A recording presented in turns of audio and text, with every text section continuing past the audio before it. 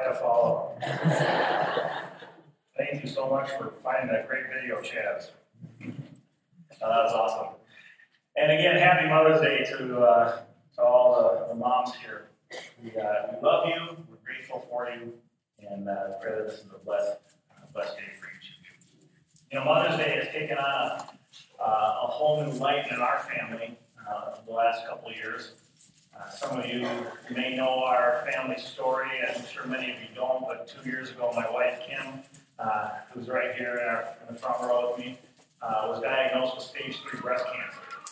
And sent our family into a whole whirlwind of very just difficult period, where for about a year and a half, we were fighting that cancer. She spent 2 summers ago, we were just talking about this last week. 2 summers ago, she had just started chemotherapy this past week, and spent 3 months over the summer doing her chemo treatments, and then later that fall had surgery, and then basically spent a couple months of the next winter doing radiation. So it was a long, very difficult period for our family, and learned a lot of hard lessons in the midst of those trials that the Lord allowed us to go through. But I'm extremely thankful that my wife is here. And like I said, Mother's Day is actually special for us at this point. And as I was thinking about that experience, though, and everything that we had faced in that period of trial, it just really made me reflect this past week on the reality that, you know, a lot of us experience difficulties in life that we never expected, that we certainly didn't sign up for.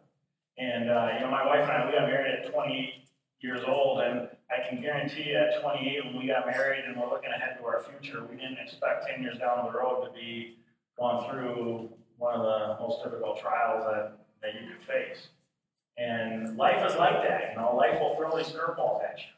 And of course, we know that nothing happens outside of God's sovereign will and plans for our lives, but even that knowledge doesn't necessarily make those trials and hardships that easier to accept, you know. I mean, we still wrestle with questions. We wrestle with doubts. We wrestle with discouragement. We wonder, you know, God, what are you doing here? You know, is this really your plan? And I remember even as a family going through that cancer battle 2 years ago, how so often, you know, we would just struggle with questions like, God, is this really your plan for us? You know, God, don't you realize, like, I love my wife. I mean, we got a great marriage. We got, you know, we're trying to be good parents. We got a great family. Lord, what are you doing here? And Jesus, I'm a pastor. I'm trying to serve you, Lord. I mean, like, of all the people in the world to put this burden on, why us? And I think a lot of us have had those periods of doubt, those periods of questioning, those periods of discouragement, when just life doesn't seem to make sense. You know, a lot of us in this room have dealt with some hard things. I'm sure there are many in this room who never thought, you know, I'm going to be facing divorce one day. There's a lot of us in this room who've never, you know, expected to be diagnosed with the disease that you're facing. A lot of us in this room who never expected to lose a child. A lot of us who never expected to wrestle with difficulties in our jobs and finances. But the reality is life doesn't always go as we expect it to go. And we face trials, and we face hardships, and we face discouragements. And for Christians especially, we end up in these places where we sometimes question God. And we even doubt God. In fact, I'll tell you something that's been very interesting as a pastor. One of the most common questions I hear from people. One of the most common questions I hear from people as a pastor when they come in for counseling or just sharing what's going on in their life, they'll just say, Jason, is it okay for me to have doubts? Is it okay for me to question what God's doing right now? You know, because again, I think for a lot of us, we love God. We know God loves us. We know He has a plan and purpose. But the thing is it's one thing to know that cognitively, intellectually. It's another thing to, like, feel it in your guts when you're in the midst of the burdens of life. And so we ask these hard questions. We wrestle with these doubts. Well, this morning, I want us to take a look at a story that comes from our next section in Luke chapter 7. It's the story of a man who was very close to Jesus, and yet he wrestled with doubts and discouragement. He questioned God's will and God's plans. And we're going to find in his story some principles that I think can help us as well as we go through our own seasons. Now, here's the deal. I know that there are people in this room right now who are in the midst of your own seasons of doubt and discouragement. I know you're here this morning, and I've been praying all week that this message might be an encouragement to you. And I also know that there are some people in this room this morning, maybe some younger folks in this room who are thinking, what's he talking about? Doubt, discouragement, seasons of questioning, like you haven't been there yet. And right now you can't even necessarily envision being there, but the reality is there will come a day in all of our lives, friends, I'm telling you, where you are going to go through some very hard things.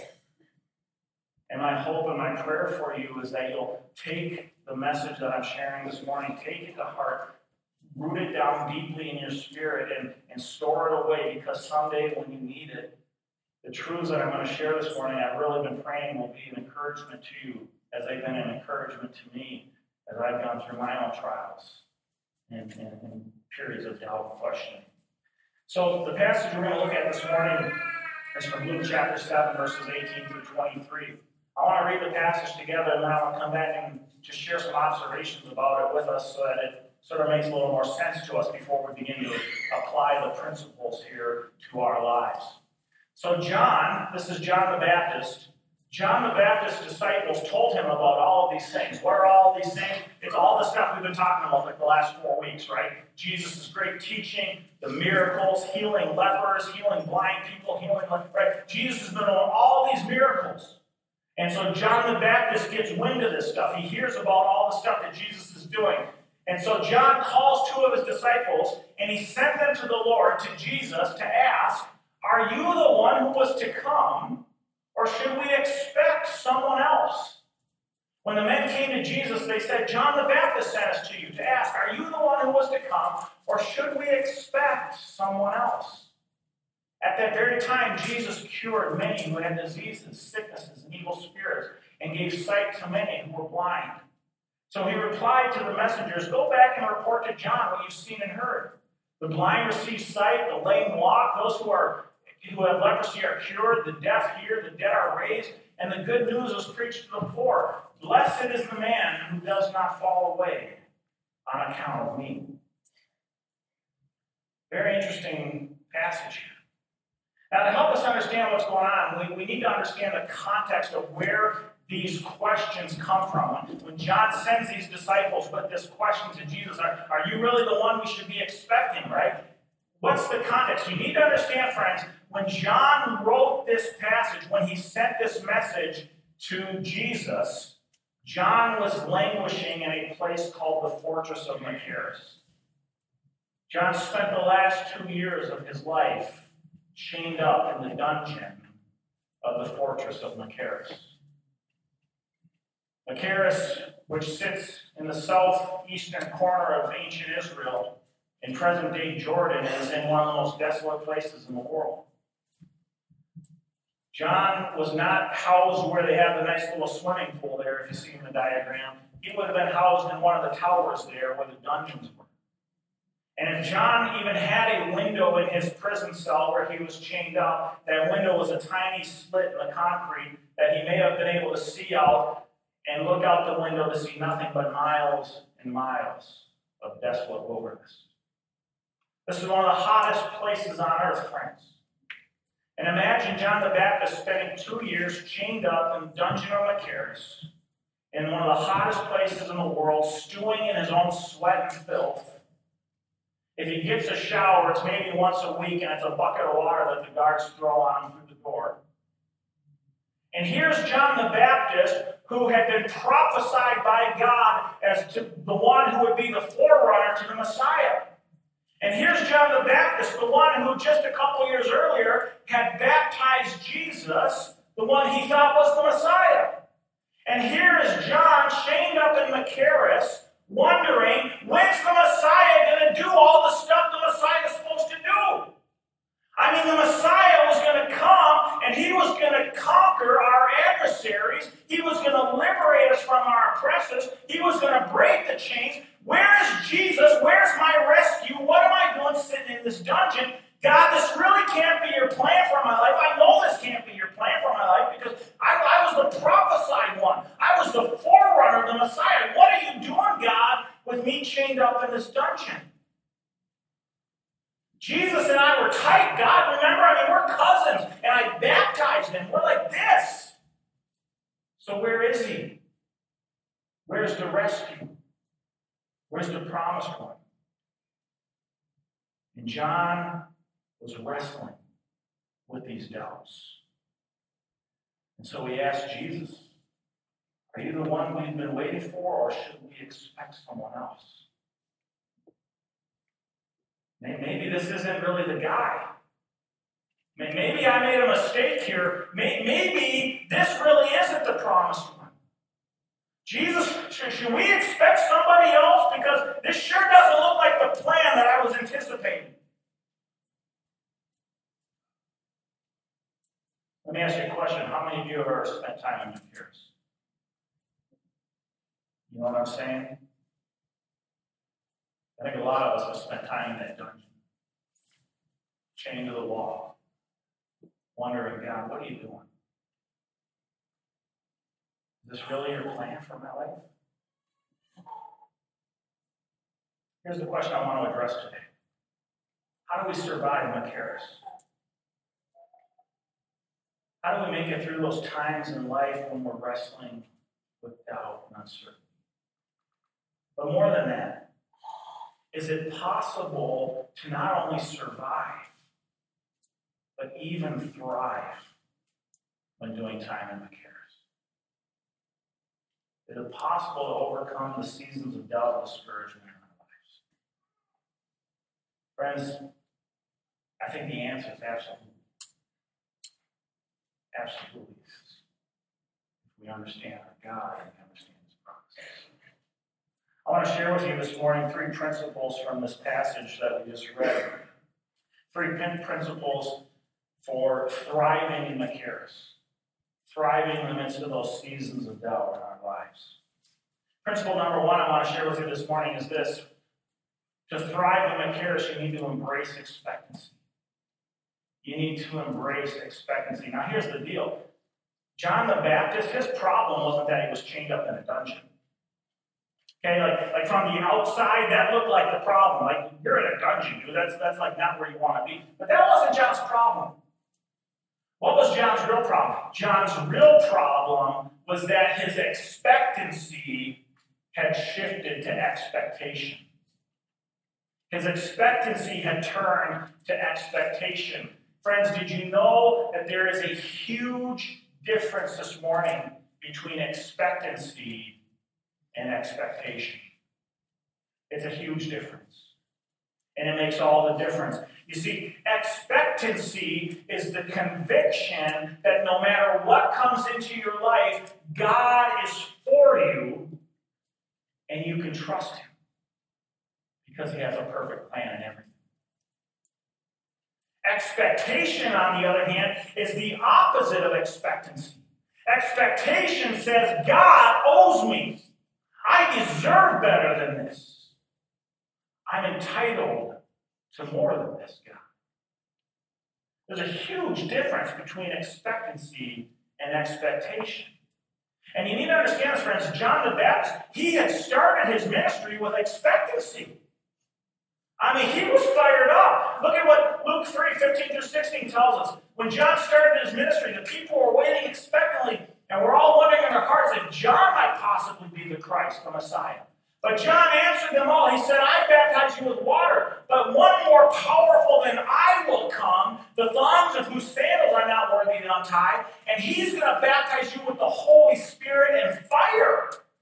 Back in the day, John was like, look, I'm not the guy. The guy is coming, and when he comes, man, wait and see what happens when he shows up, because he's going to baptize you with Holy Spirit and fire. It's going to change everything. And then later on in Luke 3, John goes on and he says, not only that, he's got his winnowing fork, and he's going to separate the wheat from the chaff, and you better believe he's going to burn it up.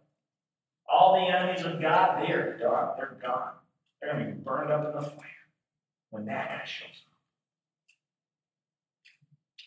And now, just a couple years later, here in verse 19, that same guy is saying, maybe we should expect someone else. You really the guy, Jesus? Or should we expect someone else? John's expectancy had turned to expectation. And here's the thing, friends, you need to understand this. Machaerus is a really tough place to be. When your expectancy gives way to expectation. Reality is, if you're a person of expectancy, man, that makes all the difference in the world. If you're a person of expectancy, you're going to see God's hand in everything.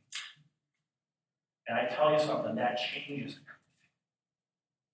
An attitude of expectancy says, I may not like this.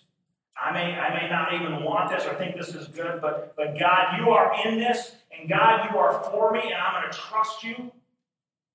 And that attitude of expectancy changes everything. I remember 6 years ago when my father passed away, 61 years old, totally unexpected.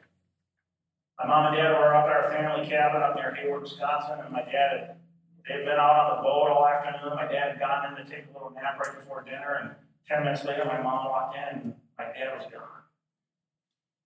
And I remember my mom called me frantically, crying on the phone, Jason, they just took your dad in the ambulance, and I dropped everything. I got my truck and started driving up north to Hayward.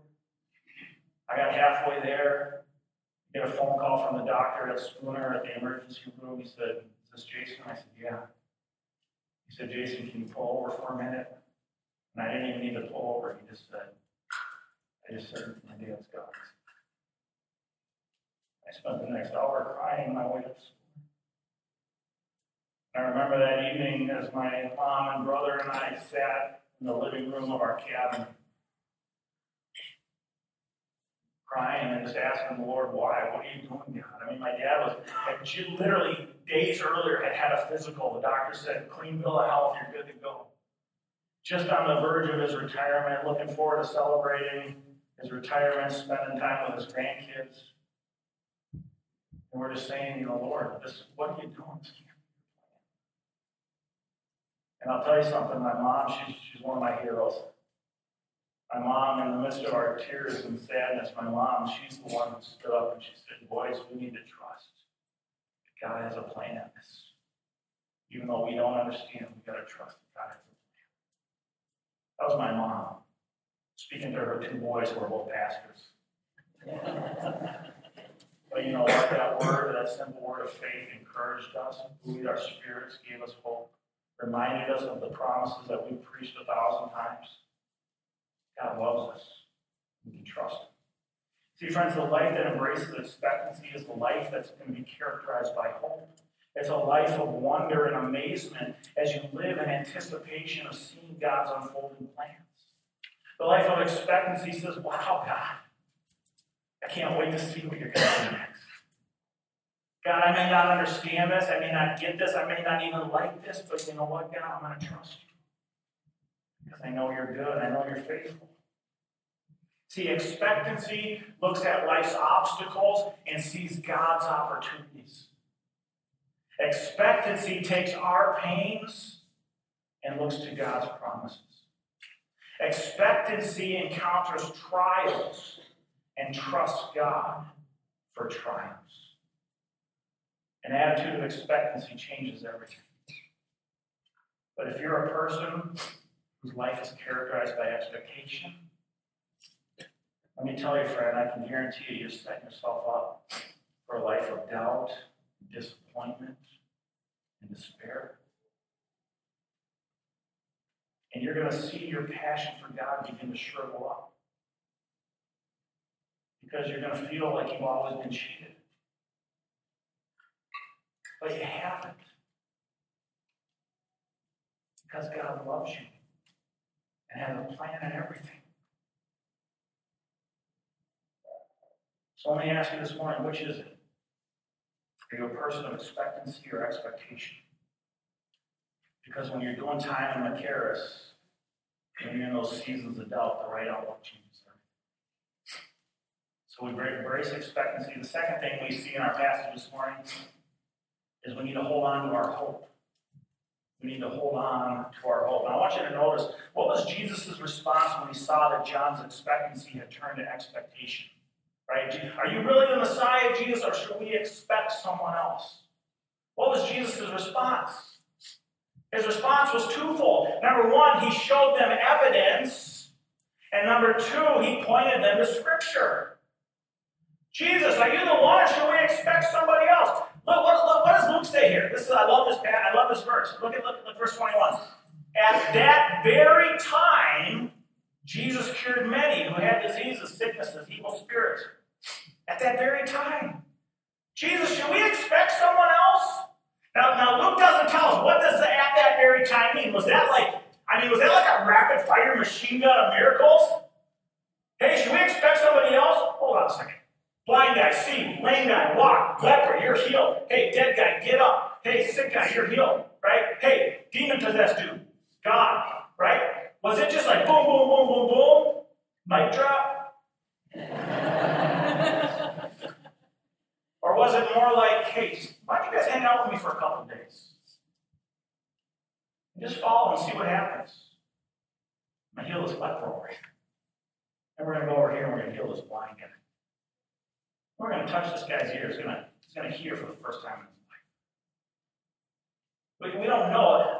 I mean, it's kind of interesting to think about at that very time. Jesus displays the power of the Messiah.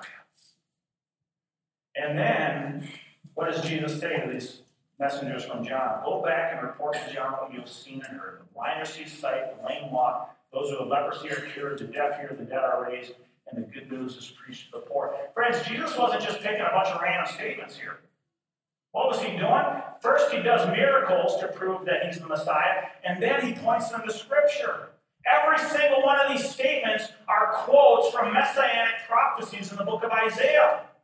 John the Baptist's followers would have known that. He wasn't just pulling out random words. Jesus was using 6 specific references from the book of Isaiah, Isaiah 61 and elsewhere, where the Messiah is prophesied that he's going to come, he's going to open blind eyes, he's going to unstop deaf ears, he's going to raise the dead, right? All of these things were promises that God had made hundreds of years earlier that he said the Messiah would fulfill. So Jesus is basically, look at, you want to know if I'm the one or if you should be expecting someone else? Well, I'm going to go heal a bunch of people right in front of you, and then I'm going to quote the Scriptures that you know that confirm what you've just seen me do, and now go back and tell John what you've just seen.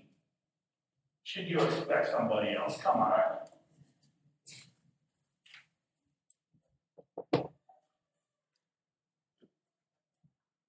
The same pattern applies to us today, friends. When we're in our seasons of doubt, when we're in our seasons of discouragement, just like Jesus told these disciples of John, watch what I'm going to do, look at the evidence, and then go to the Word. The same pattern applies to us. How do we hold on to hope in the midst of our seasons of doubt? We look at the evidence. In other words, we all need reminders once in a while, right? We need reminders. Is this stuff legit? Is Jesus really who he claimed to be? Can we really trust him? And then we need to look to the Word. What has God revealed about himself to us that can sustain us through our seasons of doubt and discouragement? You know, when you think about looking to the evidence, for me, I'll tell you something. I'm just going to be honest with you. The reason I'm here preaching this morning and not nursing a hangover somewhere, I just cannot shake the conviction that all this stuff is true. I can't shake the conviction that everything that this book proclaims is the absolute truth from God. And so no matter what trials and discouragements I face in my life, at the end of the day, I keep coming back to the fact that, this is so true that I could never abandon this. I can't give it up. Because no matter how my limited, finite perspective sees the events in my life, the reality is I am so convinced that this is real and true that there's no way I would abandon it for anything else. This is hope. This is life right here. And it's the evidence, friends. It's the evidence that Christianity is true that sustains me in my seasons of doubt. A lot of you know I love apologetics, right? What is apologetics? It's giving a defense of the faith. Why we believe what we believe. Right? Do we have valid reasons to believe this stuff, or is it just some man-made fairy tale? No, this is the real deal. This is legit. Jesus is the Messiah. The Bible is the Word of God. We can trust it. I was speaking out in Seattle 2 weeks ago at a large apologetics conference. One of the speakers there was William Lane Craig. He's the world's leading Christian philosopher. He's debated the top skeptics and atheists all over the world. I mean, if you Google search his name, you'll find, just trust me, he is the guy when it comes to apologetics and philosophy. William Lane Craig shared with me in Seattle. I asked him at dinner one night, I said, what do you find is the number one argument against Christianity today on university campuses? He said, well, you're going to be surprised by this, Jason, but he said, when I do debates with people today about the historicity of Jesus Christ, he said the most common argument I hear is that Jesus never really rose from the grave, that was a made-up story. And I asked him, I said, well, how do they justify that? You want to know what the number one justification to dispel the resurrection is today on university campuses? The number one argument against the resurrection today is that Jesus' body was just taken off the cross and thrown in the local garbage dump and probably eaten by wild dogs. No resurrection. No living Savior. He died on a cross like an ordinary criminal. They threw him in the local garbage dump like an ordinary criminal. The wild dogs that lived in the dump probably ate his body, and the whole story was just made up. Friends, what a bunch of baloney. Are you kidding me? You read 1 Corinthians 15, the Apostle Paul gives us the list of eyewitnesses who saw the risen Savior with their own eyes. The Apostle Paul in 1 Corinthians 15 tells us that there was one setting alone where over 500 people saw Jesus all at once, all at the same time. Now, Paul in the ancient world, 2,000 years ago, they didn't include women in their numerical counts. So when Paul says 500 brothers saw Jesus at one time, he was talking about a church service, and that means that there were probably, like any normal church, an equal number of women and children present as well. So now we're talking not just about 500 eyewitnesses, we're talking of upwards of 1,000 eyewitnesses who were in the same room all at once and saw Jesus resurrected. Friends, how did the story of the resurrection grow and spread like a wildfire in the first century? In a hostile culture, an anti-Christian culture, the Jews didn't want the church to grow. The Romans didn't want the church to grow. They had nothing to gain. They had everything to lose. And yet history tells us that the church spread like a wildfire. How did that happen? It happened only because there were so many people who had seen Jesus alive with their own eyes, they couldn't deny it anymore. They couldn't deny the story. He wasn't thrown in a garbage dump. Are you kidding me? You could have just gone down to the dump, pulled his body out, look, and here's your dead Messiah. But no, there were over 1,000 eyewitnesses walking around Jerusalem. You want to hear something that will blow your mind? Historians tell us that ancient Jerusalem in the first century had somewhere in the ballpark of 40,000 to 80,000 citizens. That means, friends, that 1 out of 40 or 1 out of 80 at most living in Jerusalem had seen Jesus alive after his resurrection. If Paul's account is true that 1,000 people saw him with their own eyes in one setting. Can you imagine that? 1 out of 40 people walking around. I saw Jesus. This would be like going up to downtown Lindstrom. And you walk into the coffee shop, and John's at the coffee shop. Jason, you're never going to believe what I just saw. Jesus is alive. Oh, you're crazy. But then you walk over to Wally's, and you go down to Wally's, and the guy at the cash register says, Jason, you're never going to believe it. I just saw my brother. He told me he saw Jesus. And I thought he was crazy, but I went over to Brink's, and sure enough, I saw Jesus too. He's alive. He's walking around. Right? And you just kept bumping into people over and over again who saw Jesus. This is how the resurrection story spread. It spread because there were too many eyewitnesses. This wasn't made up. This was truth, friends. Why do I trust God's promises in the midst of my seasons of doubt and discouragement? It's because I can't shake the conviction that the evidence for this is there and it's real and it's trustworthy and reliable. God is real. The Messiah came to earth 2,000 years ago. He died on a cross. He really rose from the grave. These books are accurate historical accounts of his life. They are trustworthy and they are true, and you can take that to the bank. And so we look to the evidence, but then we look to the Word of God. and we look to the truths and the promises of God's word. Psalm 119, 105, your word is a lamp unto my feet and a light unto my path. 2 Timothy 3:16, all scripture is inspired by God and is useful for teaching, correcting, reproof, and training in righteousness, so that the man or woman of God may be thoroughly equipped. Hebrews 4:12, the word of God is living and active, sharper than any double-edged sword. Friends, if all of this is true about the word of God, when we open it up, when we read its promises, we are reading the living, breathing truth of the Lord, given to us to encourage us and to sustain us in our times of despair and doubt. And so you need to go to the Word. Now, some of you might be thinking, well, wait a minute, that doesn't make any sense, Jason. You're telling me if I'm doubting God's promises, I need to read God's promises.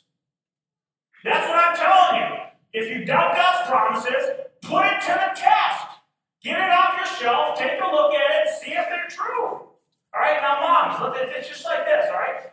Imagine today, Mother's Day, some of you guys got some presents or gifts or something, right? Imagine that Mother's Day today that your kids got you a brand new cookbook, right? Your kids get you a brand new cookbook, and the title of the cookbook, World's Greatest Casserole Recipes. And you're looking at this cookbook, oh, well, that's ridiculous. World's Greatest Casserole Recipe. You put it up on your shelf, and you just leave it there and ignore it. But you know what? Every once in a while, you kind of glance over that and you think, World's Greatest Casserole Recipes. I wonder. No way. Friends, how are you going to know if that really is the book with the world's greatest casserole recipes? You're never going to know if you don't pull it off the shelf and open it up and put it to the test. Am I right? Right? That's how you test it. And it's the same thing with the Word of God. Jesus says, look at the evidence. Look at what God has promised. And if you see it, it's going to bear truth for you. Right? When we open the Word of God, we read God's promises. And here's the thing. If it really is the truth, it's going to give you encouragement and sustenance in those times of despair and doubt. But if it's not, we'll throw it away. But here's the deal. I'm convinced that when you face your trials in life, that God's Word will give you the encouragement and hope that you need. But you got to take it off the shelf. You got to put it to the test. It's going to do you no good. Wow, Jason, I don't really believe God's promises. I'm really wrestling. I'm struggling with doubt. I'm struggling. Can I really trust God? Well, have you looked to the Word? Well, no, I haven't read my Bible in years. Okay? Open it up. Read the Word. That's where God's hope is found. Lastly, this morning, be humble. Don't stumble. Be humble. Don't stumble. Verse 23, Jesus said, "Blessed is the man who does not fall away on account of me." Now, friends, that's a very odd statement, right? What's he getting at? Blessed is the man who does not fall away on account of me. And that doesn't seem to make a lot of sense. But what's Jesus getting at here? Understand this, friends. God doesn't always show up in the way we expect. That's what Jesus is saying. Blessed is the man who does not fall away on account of me. Look at God's not always going to show up the way you expect him to show up. The Israelites, they didn't want a carpenter from Nazareth. They wanted a conquering king. Right? John the Baptist, he didn't want his Messiah to come along proclaiming, hey, if somebody strikes you, turn the other cheek. He wanted a Messiah who was going to say, look, dude, I'm going to kick you in the cheeks. Right? Like God doesn't always come in the way we expect him to come. And so the Israelites and John the Baptist, they wanted a Messiah that fit their preconceived image. They wanted a Messiah that conformed to their mold. A Messiah who would meet their needs and their desires. And because of that, a lot of them ended up stumbling over Jesus. A lot of them fell away because Jesus wasn't what they were expecting. And Jesus says, blessed is the man who does not fall away on account of me. Look, I may not be what you were expecting. But this is reality. This is the truth. Do you trust me? And see, here's the thing, friends. We do the same thing today that the Jews and John the Baptist did. We do the very same things. God wouldn't judge me. The God I believe in is a God of love. Jesus can't be the only way to God. My God accepts all religions. Oh, God doesn't care who I sleep with. My God wants me to be happy. Friends, you can make your God into whatever image you want. But understand this, you're just playing make-believe. You can fashion a God any way you want, but you're just playing make-believe. It's like my buddy Caleb here, my son Caleb. One of my son's favorite activities, he likes taking old cardboard boxes, and he turns them into cars and spaceships, and he cuts out holes and draws on them and paints them, right? The other couple weeks ago, he had a cardboard box, he made it into a John Deere Gator. An ATV, and he's out in the garage riding his John Deere Gator, right? It says John Deere Gator on it, it's got all the knobs and whistles on it, right? Friends, he can call that a John Deere Gator all he wants. It's not going to change the fact it's still a cardboard box. See, friends, the only thing that matters is what is real and what is true, and whether or not we're willing to humble ourselves to embrace it. That's what it all comes down to. Jesus said, "Blessed is the man who does not fall away on account of me." Are you going to humble yourself before him, or will you stumble before him? How you answer that question is going to make all the difference when you're doing time in the cares, when you're facing life seasons of doubt and discouragement. See, here's the deal. Humbling yourself before Jesus is about recognizing that Jesus may not be what you want, but he is what you need.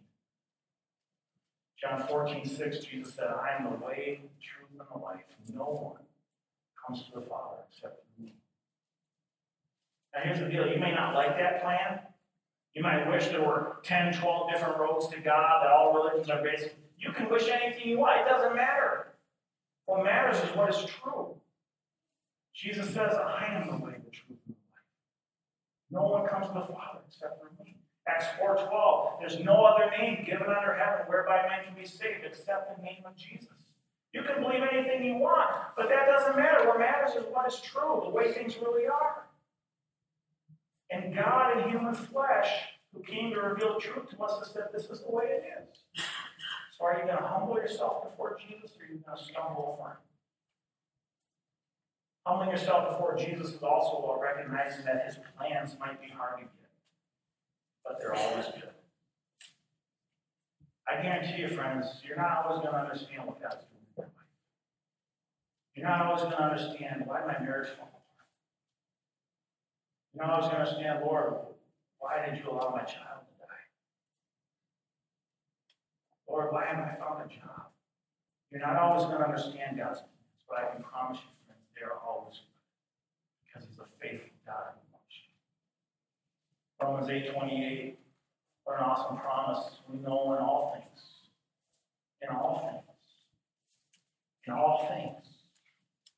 God works for the good. Not some things, in all things. And so we trust in those promises. We hold on to that hope. And we humble ourselves before Jesus, even when it doesn't make sense, because we know he loves us. We know he's faithful. We know he's good. Next time you find yourself in those seasons of doubt, friends, some of you might be in that dungeon of Icarus right here today. I'm sure of it. And others of you are going to get there. When those seasons of doubt arrive, embrace expectancy, hold on to hope, and humble yourself before the Lord.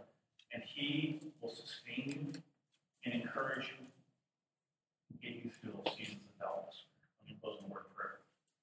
Heavenly Father, I thank you for this terrific passage from the book of Luke this morning. I thank you for allowing us to see this testimony of John the Baptist, even this faithful man of God who wrestled with doubts. And Lord, I thank you for that example. And I pray, Jesus, that the response that you gave to John would also be an encouragement to us. That we might look at you with expectancy, Lord, not expectation. That we might hold on to the hope that we have in our faith, Lord, the promises of your word, the evidence of your truth. And Lord, that we might ultimately humble ourselves before you and trust in you, even though we don't always understand. But we can be confident that you love us and you are good. God, I pray, Lord, if there's anybody here this morning who's struggling with doubt and discouragement today, God, would you draw near to them this morning? Would you encourage them and lift their spirits? I pray this in Jesus' name.